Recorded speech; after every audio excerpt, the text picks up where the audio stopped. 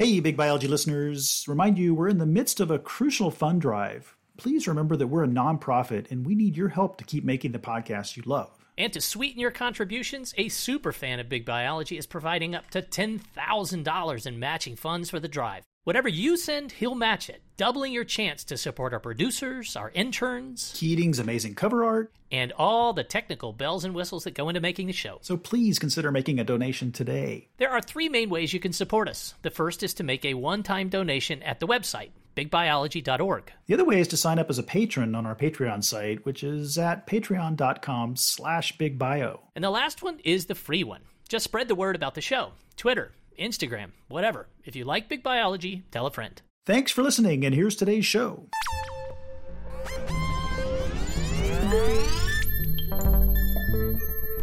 So Art, what's the opposite of day science? Night science. But that's two things, right? One is Francois Jacob's name for the creative dimensions of doing science. The other is an awesome new podcast hosted by Itai Yanai and Martin Lercher. Correct on both fronts. Jacob, who shared the Nobel Prize in Medicine in 1965 with Jacques Monod and André Lwoff for genetic regulation, said of night science in his autobiography, "Night science wanders blind. It hesitates, stumbles, recoils, sweats, wakes with a start.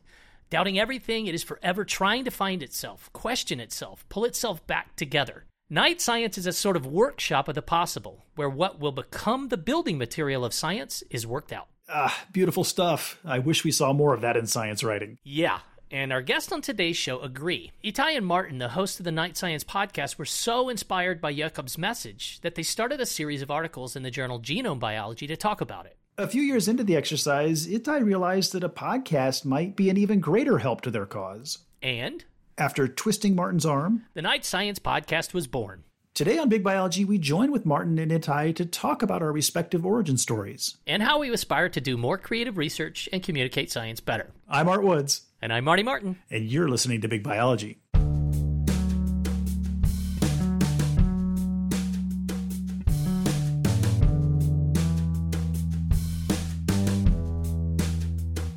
Well, who goes first? Let's do some introductions. You go. I'll go first. Okay. So my name is Itai Yanai. Let's see. I live in New York City, and I'm originally from Israel, and that's me. I'm a professor at NYU where we study cancer biology and also host-pathogen interactions, all from the point of view of gene expression. I'm Martin Lercher, or Lercher. I'm never quite sure how I should pronounce that when I talk in English. Right, Lercher is like the American pronunciation. Yeah, kind of. Yeah. So I'm actually in Germany, in Cologne, but I work at the University of Düsseldorf. And what we do there is mostly these days making models to understand the organization of individual cells, bacteria specifically, but also complete organisms. And specifically, we're interested in plants because that's something that a lot of people around us are working on. And we think that you can really understand a lot about them by making models based on just physics and chemistry, essentially. So that's me. How did you guys come to know each other? You seem to have different expertise. I mean, what's the origin story of your relationship and podcast? Well, actually, we met a long time ago. When we were 20 years ago, and we were both postdocs at the time, I think, right? Mm-hmm. Yeah. So I think you were more advanced as a postdoc. Yeah. I actually had a fellowship that I was on, so I was independent at the European Molecular Biology Lab, EMBL in Heidelberg, and I was there for a couple of years, and then Itai came for a visit to do a research project with Per Borg, and we did some science together, and we enjoyed it very much. Yeah, it was a crazy project. We got so excited about something, and we actually published a paper where Martin is last author and I'm first author, and a bunch of the Heidelberg crew is in the middle there. And that was our only science project, like day science, we would call it. Well, it was the only one that was published. Oh, that's true. That's true. There was a failed project there too. There was so after we published that paper I mentioned, we wanted to do a follow-up. And we got together for 1 week in Heidelberg where we were unaffiliated with anything. We didn't work in any lab. We just would meet in coffee shops and code together. And it was great fun. We were sitting next to each other, and Itai with his laptop, he was analyzing the data in MATLAB, and I with my laptop was analyzing the data in R. So we decided, okay, this is what we got to test now, right? And then he implemented it, I implemented it, and we compared the results, and of course they were different every time. It was always different. And then we would check, and then we would find out that we were both wrong. No, but it was great because at some point we always converged on the same answer, and then we were sure, okay, this has to be correct now. So that was cool. It was actually a really interesting way of doing it that I always wanted to replicate in like other projects, and I've never done, because in making sure we both got the same thing, we realized we had been making different assumptions, or there were bugs, and it was actually it sounds inefficient, two people doing the exact same thing, but it was actually super efficient because we could do things really fast and not get hung up on bugs. Yeah, we got a lot done in that 1 week, even if it wasn't published in the end. That's super interesting. Yeah, it was really interesting because it kind of was no, actually, there was a lot of what we call night science in the first published project, right? But this one was at least 50%, probably more night science. Like we didn't really know what we were doing, but we felt there was something interesting hiding in that data, right? We knew there was something in there. We just didn't know how to figure out what it was. And that's what we tried to do for that week. And so it was great fun, even if we never figured it out in the end. I think you guys should revisit it and figure it out now, with 10 or 15 years of hindsight. Yeah, it's a good idea, but we wouldn't be using the same data set, I think. It was early microarray data for transcriptomics. So there's better ways now. Yes. I see. The field has moved on. Well, maybe Marty and I introduce ourselves. Yeah. Okay. So I'm Art Woods. I'm a professor of biology at the University of Montana, which is in Missoula, Montana. If you could see me, that literally cool. If you could see me sitting here, I've got the HVAC off in my house and it's quite cold out. So I have a hat and a coat on just to stay warm while we talk. Okay. Because that would make too much noise. That's why. Yeah, exactly. Wow, yeah. The things we do for podcasts. I know. The sacrifices. The sacrifices. I do insect ecophysiology mostly. I'm interested in insect-plant interactions and the effects of climate change on those interactions. So it's kind of thinking about especially how changes in climate project into the small spaces where insects live. And weren't you doing field work a couple of months ago when we tried to schedule this? Marty has been the problematic guy for field work. So yeah, Marty, you introduce yourself and tell them about your around the world trip. Well, come on now. I mean, this is coming from the guy who spent a substantial portion of last year in Australia and South Africa. So you do get around, man. Yeah, that's true. That's true, but not as much as you, oddly. Not as much. No, I think it's got to end. I've been traveling far too much. Yeah, I was in New Zealand and Australia until about 2 weeks ago, and I leave on next Saturday for a week in Brazil. But this is a global project. So let me do the broader thing. I'm Marty Martin, a biologist, but I'm actually a professor in the College of Public Health at the University of South Florida. And that's partly because my flavor of biology is half of the time disease ecology.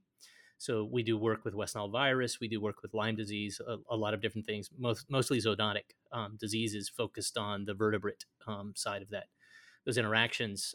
But then the other major project we do, and part of the reason we're doing all this traveling, is to work on the house sparrow, which is one of the most broadly distributed species in the world. And so the project is to see if we can figure out at the sort of molecular level, especially with regard to DNA methylation, how that might be influencing its ability to turn up and down and off and on genes and give it the kind of plasticity that a lot of invaders have when they succeed in new places.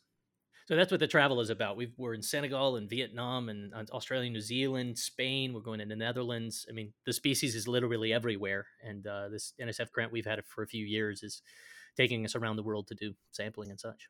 Okay, which just shows it was a mistake of me to do computational work. So now I have no excuse. It depends on how much you like airplanes, but yeah, that. I think Marty needs some field help, so he might volunteer. Yeah, you can really see the world doing science, right? Even if you don't do field work, just going to conferences. I think it's one of the great privileges of being a scientist is that you you're all over. Yeah, although in Germany at least, there's a lot of discussions these days about intercontinental flights and CO2 and stuff like that. So, That's true. That's true. Yeah, I was just thinking about that. Yeah, our carbon footprints are not anything to be proud of. no, exactly, exactly. So have you guys stopped going to distant conferences because of this? Or are you trying to do science more locally? Maybe I cut down a little bit on that, but not totally stopped. I remember when the world shut down in March, April 2020, when we were all reflecting and we were all talking, that was so crazy how we did things. We would just go to like LA for one night and then come back. That was crazy. If we ever do get back to normal, I'm going to really do things right. If I go to a conference, like, would it kill me to go for the entire conference instead of like just a 1 hour window when I'm speaking? Would it kill me to just like really settle and get to know a place and make the travel at least worth the carbon footprint? And then now it's back to normal, and I'm doing the same old things I did before. I'm ashamed. Yeah. But there are more Zoom stuff. Yeah. So what's your experience of that? Because, I love, let me gush a little bit over your podcast. I love what you guys are trying to do. And I especially love the emphasis on where does the creativity come from? In the context of what we're talking about, do you feel that the Zoom flavor of conferences provides the same thing as the in-person version? I get so much inspiration and so many ideas, not necessarily from seeing the talks. I mean, you know how this goes. The longer you do science, the more value comes from just being in the places and having those hallway or bar conversations with colleagues. I mean, that dimension of creativity, or how much creativity comes from those experiences, is really fantastic and hard to replace. Yeah, no, I totally agree. I've tried a few online conferences, and they're not for me. They're not for me. I can't really focus. And like you're saying, the most important interactions you have at the coffee break or when you go out to have dinner with colleagues in the evening. And these online things, they try to replicate that in some way, to emulate that in some way. And I tried that, and I was in this meeting place, and there was just one other random person, and we didn't have anything to say to each other. It was so sad, seriously.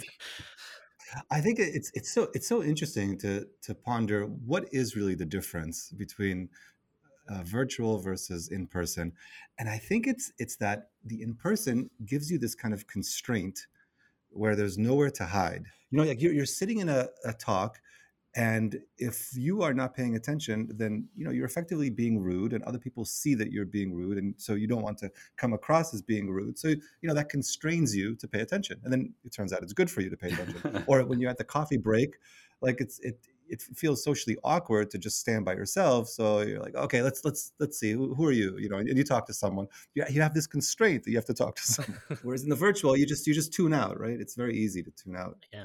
So have you guys done very many live interviews of guests? And I say this because Marty and I at some conferences over the past few years have just lined people up, and we sit down in a hotel room or a hotel lobby and talk for an hour or two and record the conversation. And honestly, those have been some of my most favorite conversations, because they're free flowing in a way that doing this over the web is not. And there's nothing wrong with this, right? We're doing it right now and it's great, and there's no other way we could possibly do this, but there's just something about the flow of the conversation in person that's really, really lovely. Yeah, we haven't tried that actually. We should try it. I heard the episode you guys did with Joel Brown at a conference, and yeah, I love Joel, so I really appreciated that episode. Thank you for that. Yeah, that was an early one too. You're being generous too that we did that at a conference. That was at a bar here in Tampa. Even better. Yeah, it was fantastic. Just sitting and talking squirrel ecology and cancer with a beer. It was a unique thing. I don't know that I'll ever do that again. It was a lot of fun. I think one advantage of doing it this way, the way we are recording this in different places and only using audio, is that we actually, it's not ideal for something. There's definitely not as much energy, as you mentioned, Art, but there is an advantage where we don't have to worry about our looks. We don't have to worry about any kind of like silly things I may be wearing, or we could actually concentrate on the content. So there's advantages in there too. That's true. Yeah. We typically use video and audio when we interview our guests, but we don't publish the video. But I kind of like this, like not being able to see each other and just paying attention to the words. I was actually thinking the exact opposite, that maybe Itai and Oh. I should try, that maybe we should try out how it works with video. So, like you say, so we can see body language. Well,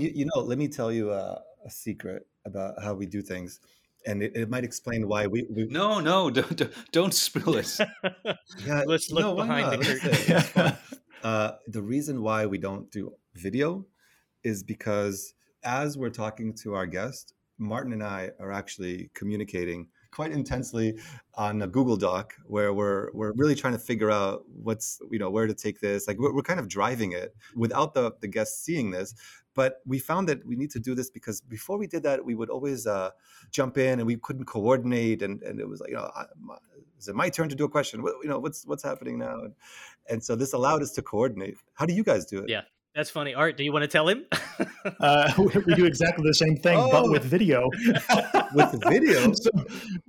So we always no. I mean, we have a Google Doc open, and we've written out what we think is the sequence of things that we're going to ask our guests, and then of course theory meets reality, and the conversation goes in some direction we don't expect. But we use the Google Doc to sort of sequence like who's going to jump in next or what topic we're going to go to.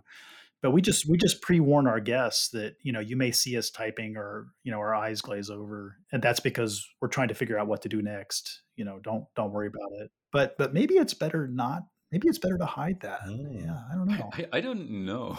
Yeah, because I think I thought it would be distracting for the guests. It That's could why. be. Yeah, we're even careful to try for them not to hear us type. Right. Yeah, you don't want them to think you're like just responding to emails while you're talking to them, Right.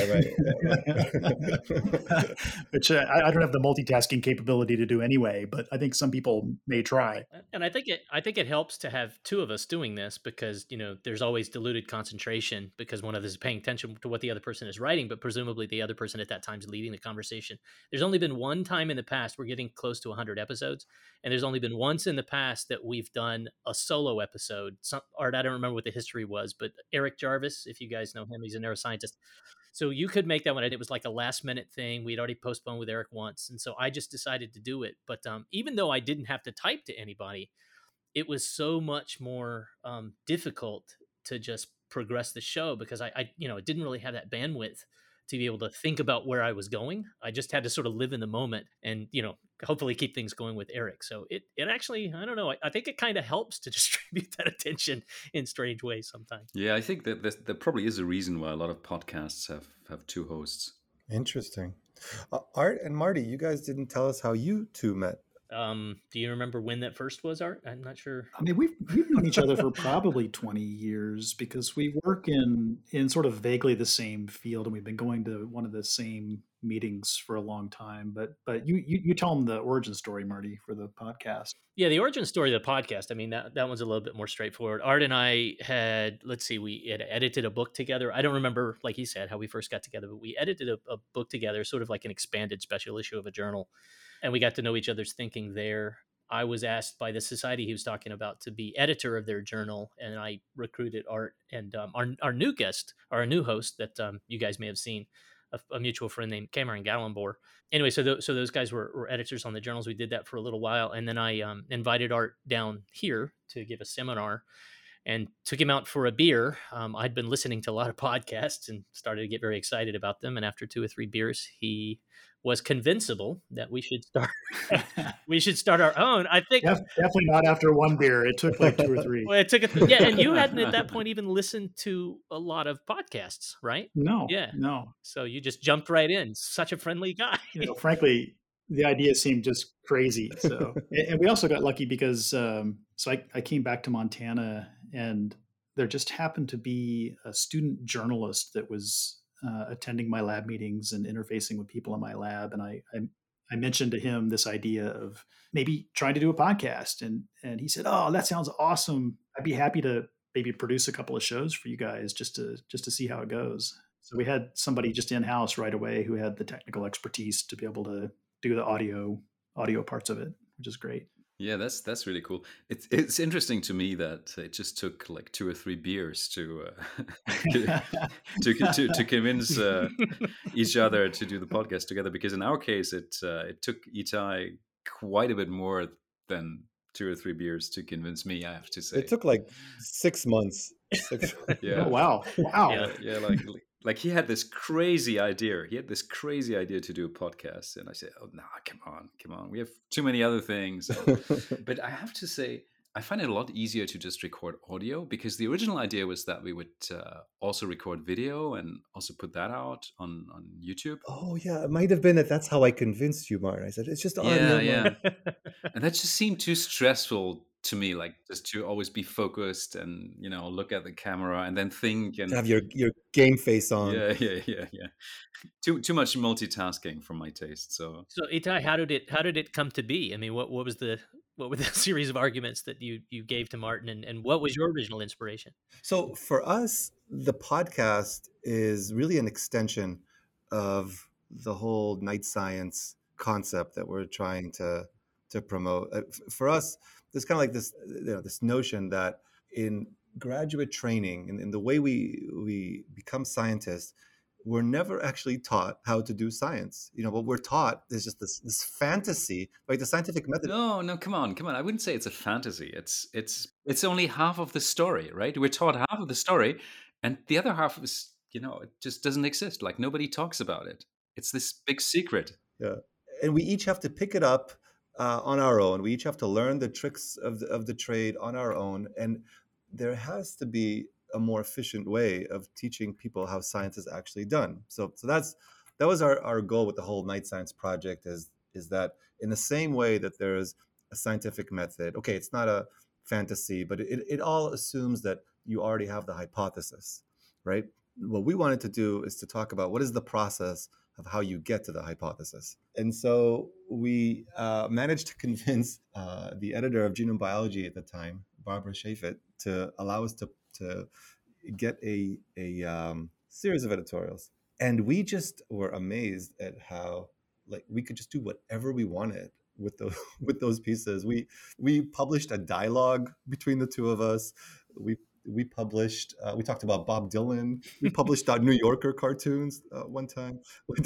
We did crazy things, and it was going well. But I realized that there was one problem that was just glaring, which it's just the two of us, and we really wanted to bring in more people to ask them what's their process. And the idea was the podcast is our research. The podcast is the research we're doing for what is the creative process. It's not just what works for us, but what works for others. And so we thought we would do 100 episodes. And right now, what are we up to, Martin? 30? Yeah, something on that order, yes. But Itai, that's how it started out, I think, in some way, right? That we thought, it's not enough if we just think about our own experiences. We need to talk to a lot of other really creative scientists, and the podcast seemed to be the right frame for that. But I think by now it's developed into much more than just a resource for writing more pieces for a journal. Because what at least I didn't realize at the time is that a lot of, especially the young people, like people who do PhDs right now, they're much more likely to listen to a podcast than to read editorials in some journal, right? So we felt that we could transport that message, right? That how important creativity is, and that there are really tools for doing that, for being creative. That we could transport that message much better with a podcast, at least to some people, than with just writing about it. So has that become your target audience? Are you mostly appealing to graduate students and postdocs, or do you have a different target in mind? Well, that's a good question for you guys. How do you guys know who your audience is? I mean, we just put something into the stratosphere or the interweb. We just put it there. How do you guys know who consumes it? Age-old question. There are a bunch of places that claim to compile meaningful statistics of that sort. It's questionable. We continue to worry that we're finding meaningful data. But we started with the hope that we would attract the people that listen to Richard Dawkins and Neil deGrasse Tyson and watch Attenborough specials, but wanted to know more of the biology that wouldn't show up on those shows, or deeper biology that hasn't typically been covered.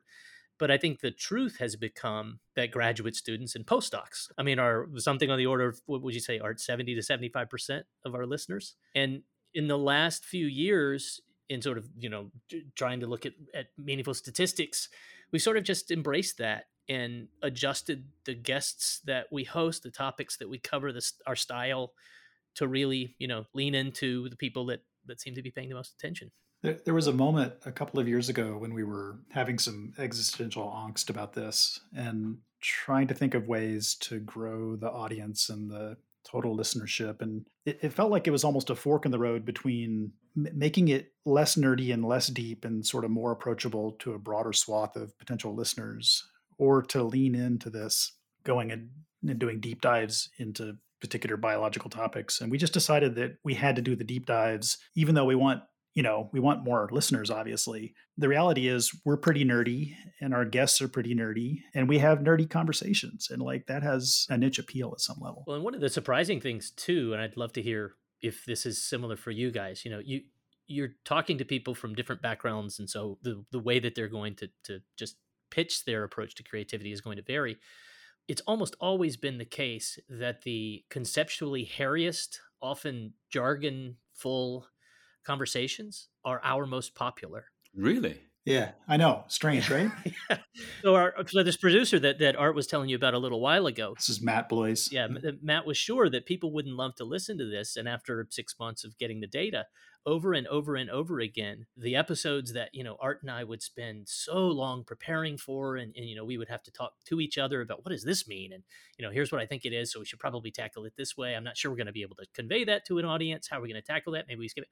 Like all this planning and then all of this sort of, going through the conversation to pull out the parts that are, we perceive to be the most exciting, but we always try to, and especially when Matt was part of the show, we always tried to distill down what is the core message or what are the main things that with all of this complexity and all this, potentially novel things to so many listeners, what's a few things that we can get through. And so these little introductions we do, man, sometimes they can take enormously long times to prepare. And so the ones that we had to invest all that time into invariably end up being the most popular. So do you think that's because you invested so much time, so they were just better because of that? Or do you think it's because your audience is such that they just enjoy hearing about complex things? Yeah, I think it's both. I mean, it must be the case. We've been talking about this a little bit recently about, our production scheme. But I do, it does seem to be that the audience likes it. We tend to get more engagement, through Twitter or whatever it might be about the same episodes. So people are asking questions, following up, downloading show notes, that kind of thing. Here's a third hypothesis, which is that maybe we get above average numbers of listeners for those episodes because people recognize that what these guests are doing is important. It's complicated. It's hard to understand. It's hard to sit down and read a set of their papers. And maybe, here's a podcast episode that provides an entree into that world. There could be something about that too. I think also a fourth hypothesis, if you will, is that as you're doing these episodes where you feel maybe it's a bit more nerdy, you're perhaps like at your most genuine. And the audience, that's good. I think the audience, we're all equipped with like a natural bullshit detector. And we all know when someone is talking and they don't really mean it, they're not really into it. But perhaps like with these episodes that are maybe becoming more popular, it's just that you're really tapping into what you guys really care about, what you really want. And it doesn't matter that it's nerdy. The people could just feel that it's genuine and it's engaging to them. They'll recommend it to their friends. Yeah. There've been a few episodes that we've done that Art and I, as soon as the topic is chosen and the guest is identified, we'll talk to each other like, oh my gosh, what are we going to do here? Neither one of us knows anything about this area.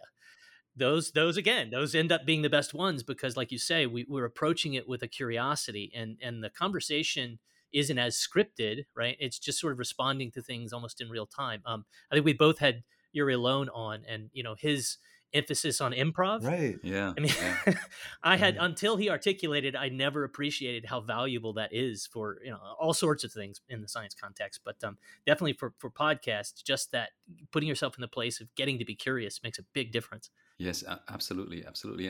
And this is something that several people who were on our podcast have mentioned, how fascinating and often very successful it can be to move into a field where you really start with knowing nothing, like not sticking with what you've done for the last 20 years, but taking something that right, like some technique or whatever, is taking something that and bring it into a new field.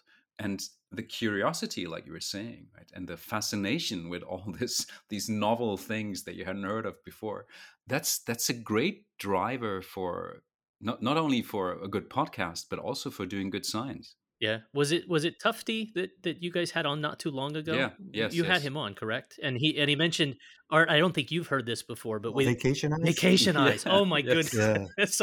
I so much love that. Have you heard that one, Art? I don't think I mentioned that to you. That's No. brilliant. Tell That's so me. brilliant. Well, you guys, you hosted him. Maybe Itai, do you want to explain? Yeah, yeah. So Tufty, he talks about this concept of vacation eyes in his latest book, where it's when you travel somewhere, I don't know, let's say you get to Tampa Bay, and you're just you're from New York City, so everything is new for you, and like you just look at everything, and you're like, oh my God, you could pick up on all these details, where anyone else who's just living there, they don't see that anymore. It's all invisible to them, but because you're not from there, it sticks out for you. So he says that when you approach a problem, try to come at it with vacation eyes and observe everything. Yeah, and even if don't let people explain to you what everything means at first. Just look at everything, and then afterwards you can get the explanations. But first, just get an impression of what's going on. Huh. Yeah, that's great. I was going to say just one other thing about differences among guests that seem to make a big difference to the way the podcast feels in the end, and that is how conversational the guests are versus, I'm sure you guys have had some guests on where you ask them a question and they switch into professor mode and give you a lecture for 5 or 10 minutes. And Yeah, absolutely. it's just so funny. We really, really love the ones where it's just conversational, like exactly like we're doing right now, right? We're trading things back and forth. People are saying their thing and then they're being quiet or talking over each other as it sometimes happens. But like that has a much more fluid feel to it than just listening to little mini lectures. And it's funny, like we always try to prep our guests like, hey, we really want this to be a conversation, but some people hear that and can't actually do it. So how do you deal with those different types of guests? Well, we have exactly the same experience, of course. And we also, like we sent them an email ahead of time with some sample questions, and we say, we really want this to be a conversation. And sometimes it works and sometimes it doesn't work so well. But, honestly, I don't really feel that we have a good solution for that. Like, sometimes people just go on, and you would like to, to ask a question, like, about what they just said, but they just don't give you space in order to. It happens, right? So, well, I think it stems from the awkwardness of the situation for the guests. Think about it from their perspective. It's super hard. They don't have a Google Doc of like a secret communication. They're just out there on their own, Mm-hmm. and I think it's kind of like an adaptive response on the part of the guest to just fall into professor mode, revert to what they know. Yeah. Yeah. So how do you deal with that situation? Well, honestly, not that well. Yeah. It's true. We always say, okay, this time we're not going to let them do that. We're gonna break in. We're gonna like really make sure, and we do some warm up questions at the beginning where we try to force it to be conversational. But that only works to an extent. And I think you're right. I think some people just feel more comfortable like talking about the things that they know, and they're on stage and they feel stressed and they know this is being recorded so for all time, and they want to just keep talking about the things that they know about instead of relaxing into the conversation. Do you guys edit or not so much? Yeah, quite a bit. Yeah. A lot of it these days tends to be sound production, just blips and sirens and things in the background, that kind. So for the most part, it's what 90% of the conversation. Does that seem reasonable, Art? Yeah. It's hard to edit a conversation so that it sounds conversational when it wasn't in real time. Right. And I think the lesson that we've learned on this, sort of how do you get someone who's, as you say, stressed and concerned and aware that this is a performance, but try not to make it one. We try to do that as much as we can upstream in terms of the invitations. There's no limit to the biology universe and the topics that we can cover. So before we put out an invitation, we check YouTube and we check other things to see how people do those kinds of things. And, Art and I've been doing this long enough that oftentimes we're inviting people that we know or have seen, firsthand. So that works a lot of times. But then there's some hot topic that we know we need to cover, and we really don't know that area. We will go ahead and take the chance and try to make the best of it. I want to ask you guys a question actually about the length of your podcast, because yours is a little bit longer than ours, probably like twofold. We tend to be about 30 minutes, 40 minutes, and yours is like an hour 20. But both of us are dwarfed by other podcasts like Lex Friedman, like or like Huberman, right? What do you guys think about that? Did it ever occur to you to do a 3-hour interview with? No. Sounds so exhausting. No, by 90 minutes, Art and I are writing to each other like, please make this stop. My brain doesn't work anymore. So we aren't that capable. Yeah, it's hard to sustain that. It is. It really is. But there's a casualness in what Lex does. I mean, I respect that a lot. I was listening to one a couple of weeks ago, and it must have taken over an hour before they even first mentioned whatever the title, whatever the summary of the podcast was supposed to be. So, ours is scripted in a sense that we have an idea of what we want to cover. We try not to, walk right through all the bullet points or anything, but we kind of set it up from the start that it can't really go any longer than 70 minutes. And then if the conversation is going really well or particular topic we love, then we'll push it. I was going to ask how much editing you guys do and how much compression. Well, I think we do slightly more than you, but one reason could be that we feel that we can't really script a lot ahead of time because, we're talking with our guests about things that are totally unpublished, right? That probably they've never talked about before in public.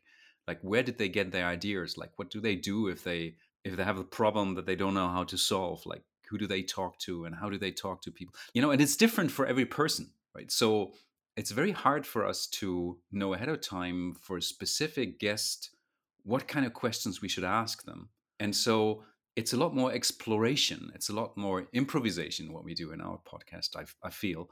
And, of course, there's always dead ends that we get into. And then, we might cut out like a whole paragraph or a couple of questions that we think are not leading anywhere in the end because it's so unpredictable. Yeah, it's really like that we like to open it up with what we call between ourselves the opening monologue, where we ask the person, overall, what's your approach to creativity?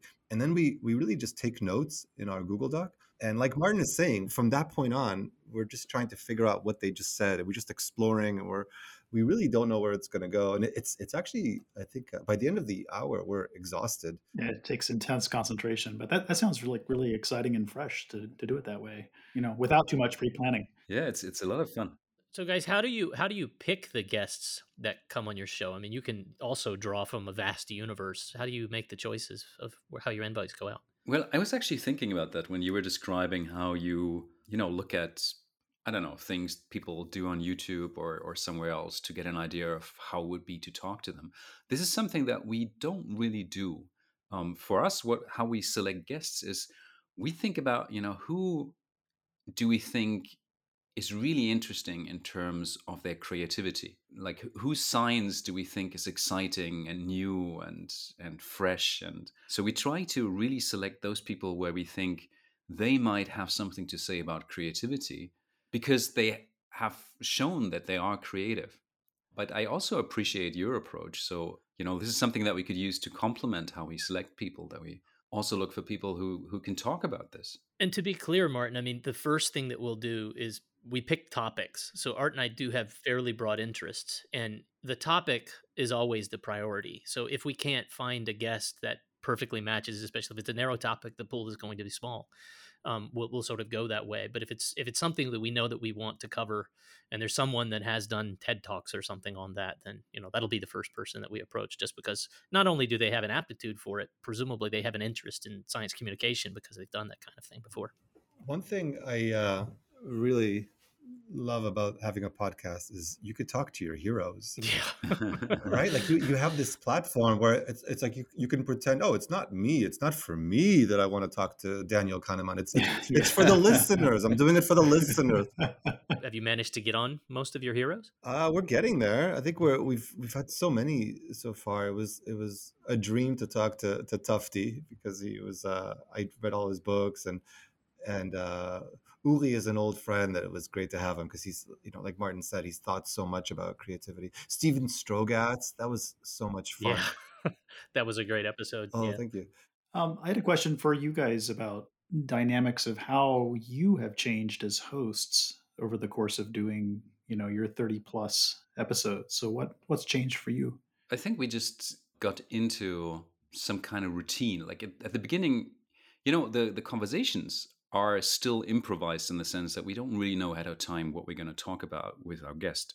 But initially, it was also very much improvised in how we interacted with each other and with the guest, and who was going to ask when what question, and that sort of has become, I would even say, a bit more professional, right? So now, like, we communicate much more systematically on the Google Doc, and we pretty much know who's going to ask the next question, or if one of us thinks of, I would like to ask a follow-up question here, then we communicate that. And so I think in terms of how we do it, it's become a lot more smooth. But that's sort of the only difference that I notice. And how is it for you? I mean, you've been doing it for quite a bit longer than us now. Well, I would say it's somewhat excruciating to go back and listen to old episodes because I can hear that we were unpracticed, and it's hard to put a finger on what that is exactly, but it's a kind of stiffness to the way we were asking questions or interacting with our guests. And I would say for me personally, it feels like I've just kind of relaxed into the role in the sense that I know we can deal with whatever happens in the conversation, and I've become a lot more comfortable just asking what I perceive to be the next obvious question. And sometimes those are like really, really dumb questions. Like I feel like I'm much more comfortable being the dumb guy. You are the master of that. Let me just say, I'll happily give you that compliment. About being the dumb guy. Yeah. I've really excelled at being the dumb guy. But what I mean by that is like, just ask the next obvious thing. And that, I don't know, that's made the whole thing a lot more fun because even when we're talking to people that are, really at the top of their game or really intimidating in some way, it's just like, yeah, we're just having a conversation and I'm asking things that are of interest to me, but even if they're basic and obvious, they're probably also questions that are occurring to our listeners. And so just ask them. Yeah, that makes a lot of sense. What has the podcast done for your science? Has it changed your science as well? I think it has been strange to observe that people actually listen to it. It's interesting because Martin and I, we put so much thought into our editorials. We just for months on end, so much effort, and then here like for 1 hour we'll talk to Aviv Regev, and just the disparity between how much effort goes into it's so. But then everybody listens to the Aviv Regev podcast, and we're so amused by kind of like what Martin was saying before, that the youth, they love the podcast, and it's just so accessible to them. So that I think maybe it hasn't changed anything about the content of my science, but in terms of communications, communicating ideas to people, it does force you to become better at it. You think about what's the idea you're trying to communicate, and then just as an aside, it's also interesting to think that when Martin and I are doing it together, there's an interesting dynamics where we also do workshops where we talk about the creative process, and we do we just a couple months ago we did a 2-day workshop at Princeton. That was a lot of fun, and one thing that works about it is our dynamic of I say something and then Martin says something. It's a conversation. It's not a boring monologue, and so I think that aspect has also now been integrated into the way I give talks, where it's more conversational, and I feel more comfortable and having a discussion with a question and answer period. So I think in terms of science communication, it's helped me a little bit. Yeah, I would agree with that also from my side. It hasn't really changed what topics I do in my research, for example, but it has changed the way I communicate science, I think. And it has also sharpened my eye for the creative process. Like Itai was, or like we were saying, we've been writing these editorials for quite a while, and we did that before we started with the podcast. So of course, that also increased my focus, increased my understanding of this creative process. But hearing all those people in the podcast talk about their personal style of doing the creative process of science. That's really not only interesting, but I think it also influences how I have discussions with my students, for example. How is that for you? Like the podcast, did it change anything about your research? Well, definitely in the SciComm dimension. I mean, the same thing. I just gave a seminar last week, and in the middle of it, I realized, wow, I'm being a podcaster. I'm not giving the same scientific talk that I usually would. I'm talking in science voice. It's an actual conversation with the audience. But I think the science for me, it actually has changed. And I wonder if that's because, Itai, you said it in one of our email exchanges. Our podcast is about the results, and yours is about the process. And that's very true.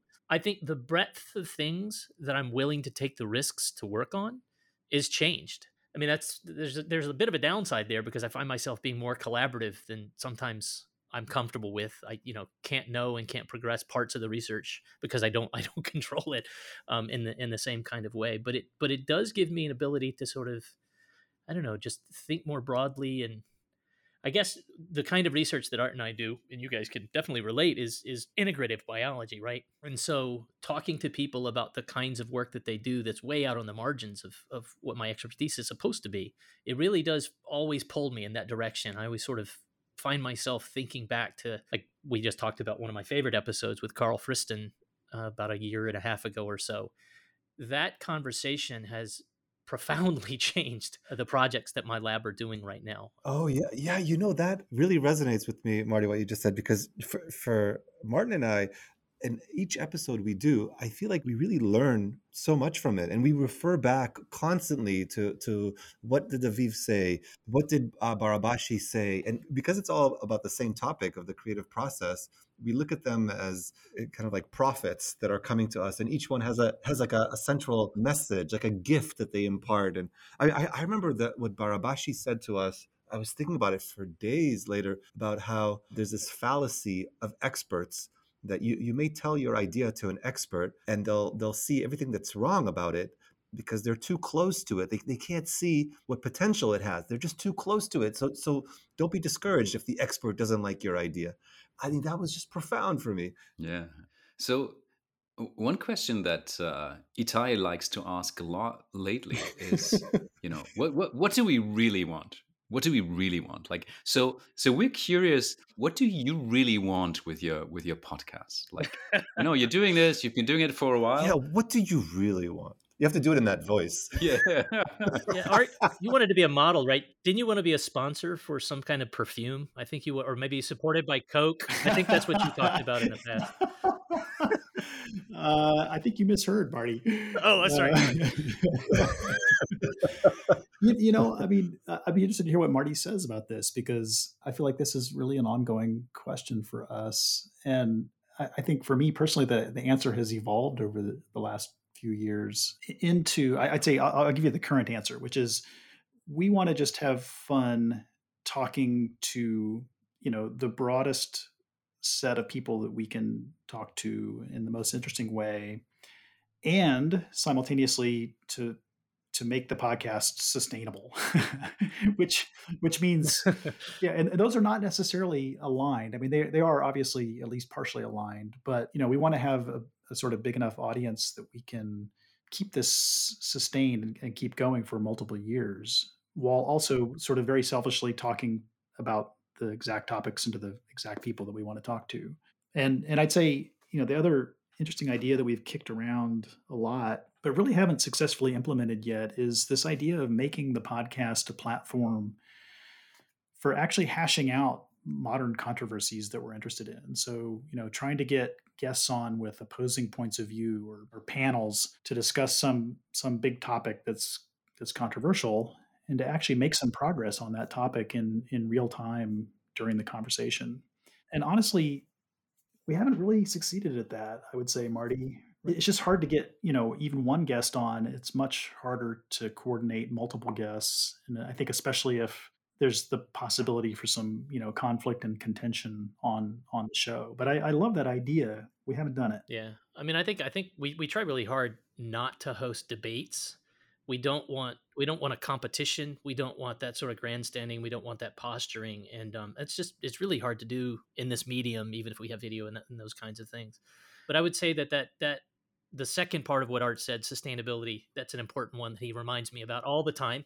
But yeah, using the podcast is this mechanism for people that devote so much effort and years and attention into these things. The sort of professional side of doing science has become, I don't know, unappealing in so many different ways. It feels like a podcast could be a platform, and especially for students, it's a way maybe to make progress in the discipline while also appealing to the people that are going to carry that torch later.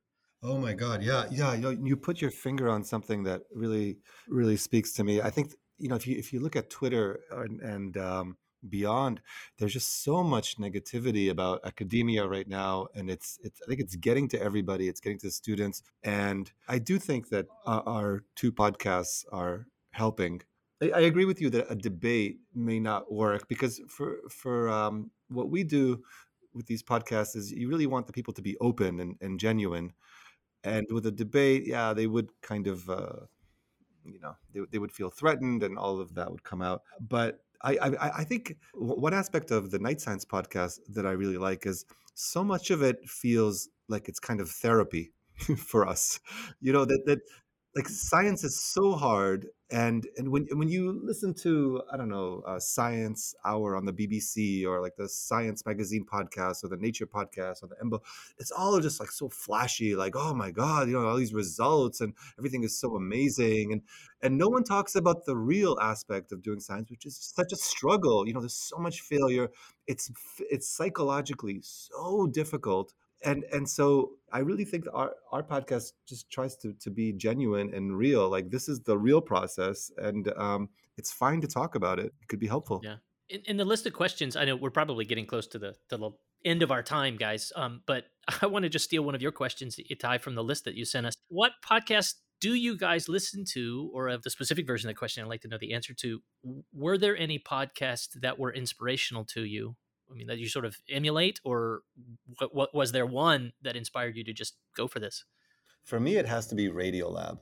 I love Radiolab. There's no way, I shouldn't say no way, but the Night Science podcast is not like that. I wish it could be more like Radiolab, like so produced, and there's all the music and the different sides. It's amazing podcast, and I love to just tell people about the stuff I heard on Radiolab. So I think one thing that inspired me was, wouldn't it be cool that if someone would listen to the Night Science podcast and they would want to just like run out and find someone they could talk to, like, oh, did you hear what Ellen Rothenberg said? Oh my God, it blew my mind. Yeah. I have to say, for myself, before we started with the podcast, I wasn't actually a strong listener to podcasts at all. Maybe that was one of the reasons why it took Itai so long to convince me. So it was not that I listened to something that inspired me. And what we're doing on our podcast is I think quite different from what most people are doing, with our focus on the process. So I think more than a podcast, actually, what's inspirational for me is a book I read, which is called Songwriters on Songwriting, actually. So it's totally, Martin is always going on and on about yes. this. No, and they're actually doing for music or for songwriting what we're trying to do for science, right? So there's this guy who did all these interviews with amazing songwriters, like you name it, they're in there. Yeah, Leonard Cohen, Paul Simon. Yeah. So they're all there, and he doesn't ask them about their love life, or how it is to be famous and successful. He's really only interested in the process. Like how do they do it? Like, where do they get their ideas? And like, what are the techniques they use? And I found that so fascinating. And so I think that's more inspirational than any podcast for what we're trying to do. Yeah, for me. Super cool. Have you guys listened to the Song Exploder podcast? I knew you were going to bring that up, Art. Yeah, I really like that. How about you guys? Yeah, I mean, I think I'm the podcast nut of the pair of us. And everything we're talking about, I think this sums up why I had the batch of podcasts that I always listen to. There's an emphasis on the people, right? It's not just the results. It's not just the process. It's the individuals that are doing that. And I think I love Radiolab as well. Don't get me wrong. And they do some of that. But then a lot of the other, sort of results oriented nature science podcasts that you were talking about, they often will leave out that dimension, and not just the, what was your trajectory through to being a professor, but the details by which they came to produce, whatever the data are that were, that's a topic for the show. I think that, Sam Harris does that incredibly well. His podcast is probably the one that has been most inspirational, got me going, got me interested in doing this in the first place. And then the way that he approaches a lot of things, not everything, but a lot of things, that sort of sits in the back of my head. But Sean Carroll does a great job with Mindscape. Art and I have recently become big fans of Barry Weiss, and honestly, I mean, it's not science at all, but she's quite good at doing that. But yeah, it's just in general these sort of bringing on people, talking about their individual steps to whatever kind of thing is the subject of what they're doing. I just like that conversational style. And you could probably tell that I think I had maybe more of Martin's trajectory of not being a serious podcast listener until more recently. I think like the longer we do our own podcast, the more other podcasts that I'm listening to, and of course I'm heavily influenced / biased by Marty, and I like many of the same things that he listens to. There's a few others that I also listen to, like Hidden Brain. I don't know if you guys listen to that one. It's highly produced in the same way that Radio Lab, maybe not quite to the level of Radio Lab, but they're just super interesting conversations about the way the human brain works, and I really like that. Actually, I have a question for you guys. With your colleagues, your other faculty and other scientists in your field, do you think it is perceived that the fact that you guys have a podcast makes you less serious as scientists? Is it a liability, or does it help? Or how does it influence the way you're perceived in your field? That's an interesting question, and I guess I don't know the answer to it. I think there's a chance of maybe being perceived as less serious, but we also, I think, tend to only hear from people who are enthusiastic about the podcast, right? And so there's maybe an element of self-selection there and the sorts of feedback, right? Nobody's going to say, that's just super stupid that you do a podcast. We hear from people who are like really honestly enthusiastic about just the overall idea of the podcast or particular episodes they've listened to. So it's almost entirely positive feedback, but I guess I don't totally trust that. I don't know. What do you think? What do you think, Marty? No, I think you're exactly right. I mean, the one thing that I would say where I can trust it because there are dollars involved. The dean of my college supports our podcast to an amazing degree. So, I told you guys I'm in a college of public health. So a podcast about biology, that's sort of, we're only occasionally touching things that are relevant to the college. And yet she really strongly supports the podcast. The University of Montana has been very supportive. Most of what we do to pay our producers and interns is on NSF grants as part of the broader impacts. But USF in particular, almost since the start, has been incredibly generous. I'm not sure that this would have been possible without this dean's backing. I should Donna Peterson is her name. I should thank her for that. What about you guys? What's your perception? Well, what you said about the dean, we're not financially supported by my university, but I know that they really appreciate any kind of science communication. So they're very happy that we're doing this podcast. But that's sort of the administration or the management of the university. The colleagues, I don't know, Itai, what your experience is, but when I'm at a conference and somebody comes up to me and says, by the way, I'm listening to your podcast, I think it's really cool, the kind of positive feedback that you were talking about, it's usually students or young postdocs, right? It's rarely other professors that say that. It may be because they don't have time to listen to podcasts, but I also suspect that, it might be a bit more suspicious to these people, how can you be a serious scientist if you waste your time on stupid stuff like that? Yeah. But I think I've gotten over that. And, going back to something I think you said earlier, it has such a broader reach than most of the papers that I write, right? Like, I'm happy if 100 people or a couple hundred cites on paper of mine, but like regularly multiple thousands of people download our episodes. And so what has a broader reach and what really matters more in the end? And, there's different strengths to these things, right? They matter in different ways, but it's just nice to be able to talk to a broader audience than my very small field. I think you're absolutely right. I mean, and that's also one of the driving forces for us, I think, that we do our science and we love our science. It's we think it's really exciting. It's really cool what we do in terms of our science. But there's a relatively small number of people who agree with that notion, right? Who also find it fascinating. And in terms of the impact that we can have on science as a whole or on society as a whole, what we do with the podcast, I think, has the potential to do much more and to last much longer than our specific research, right? Like there, we really have an agenda. Like we really want to change the world, right? Not just add something to the building of knowledge, but really change the way that graduate students are taught how to do science, right? So we have the ability here to do something that's much bigger than what we can do with our individual projects. Yeah. And, I always thought about it as a hobby. I have my day job. I'm a scientist, and then I have this night science hobby. It's cute. And that's what I keep telling myself. But actually just yesterday, as a matter of fact, I said that to someone, and they said, but Itai, it's not really a hobby. Like you really care about this. It's more than a hobby. And yeah, I think if I'm being honest, it's more than a hobby. You really, and I have to think about, like, to what degree should we go more into it? Yeah. Could it grow to displace your day job? Yeah, it might, it's so funny to say that, because I've been in science for so long, right? It's been like 25 years since I started grad school. So, science has been everything for me for as long as I can remember. And now to think about like a new device, it's scary, but also interesting. Yeah, how about you? Do you think you're going to do science communication full time at some point? Art. Marty. Drum roll. This is the point where Art says, I'm done with big biology. I'm walking away. This is the final.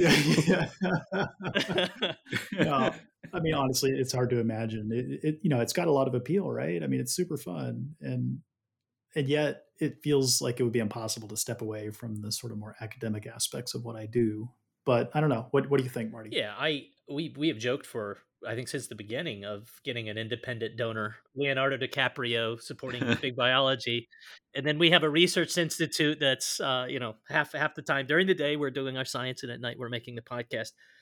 I don't think that at this point in my career, I can walk away from the science. I really like the stuff that I'm doing now.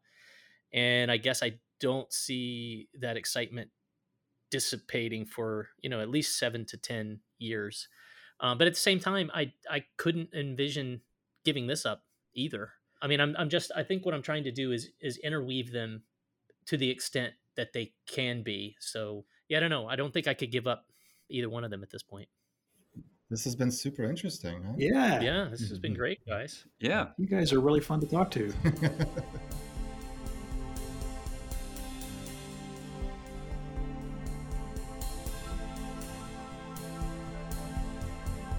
Thanks for listening to the episode. If you like what you hear, let us know on Twitter, Facebook, Instagram, or just leave a review wherever you get your podcasts. And if you don't, tell us that too. All feedback is good feedback. Thanks to Steve Lane, who manages the website, and Ruth Demry for producing the episode. Thank you as well to interns Dana De La Cruz and Kyle Smith for helping produce the episode. Keating Shimeri produces the fantastic cover art. Thanks also to the College of Public Health at the University of South Florida, the College of Humanities and Sciences at the University of Montana, and the National Science Foundation for support. Music on the episode is from Poddington Bear and Tieran Costello.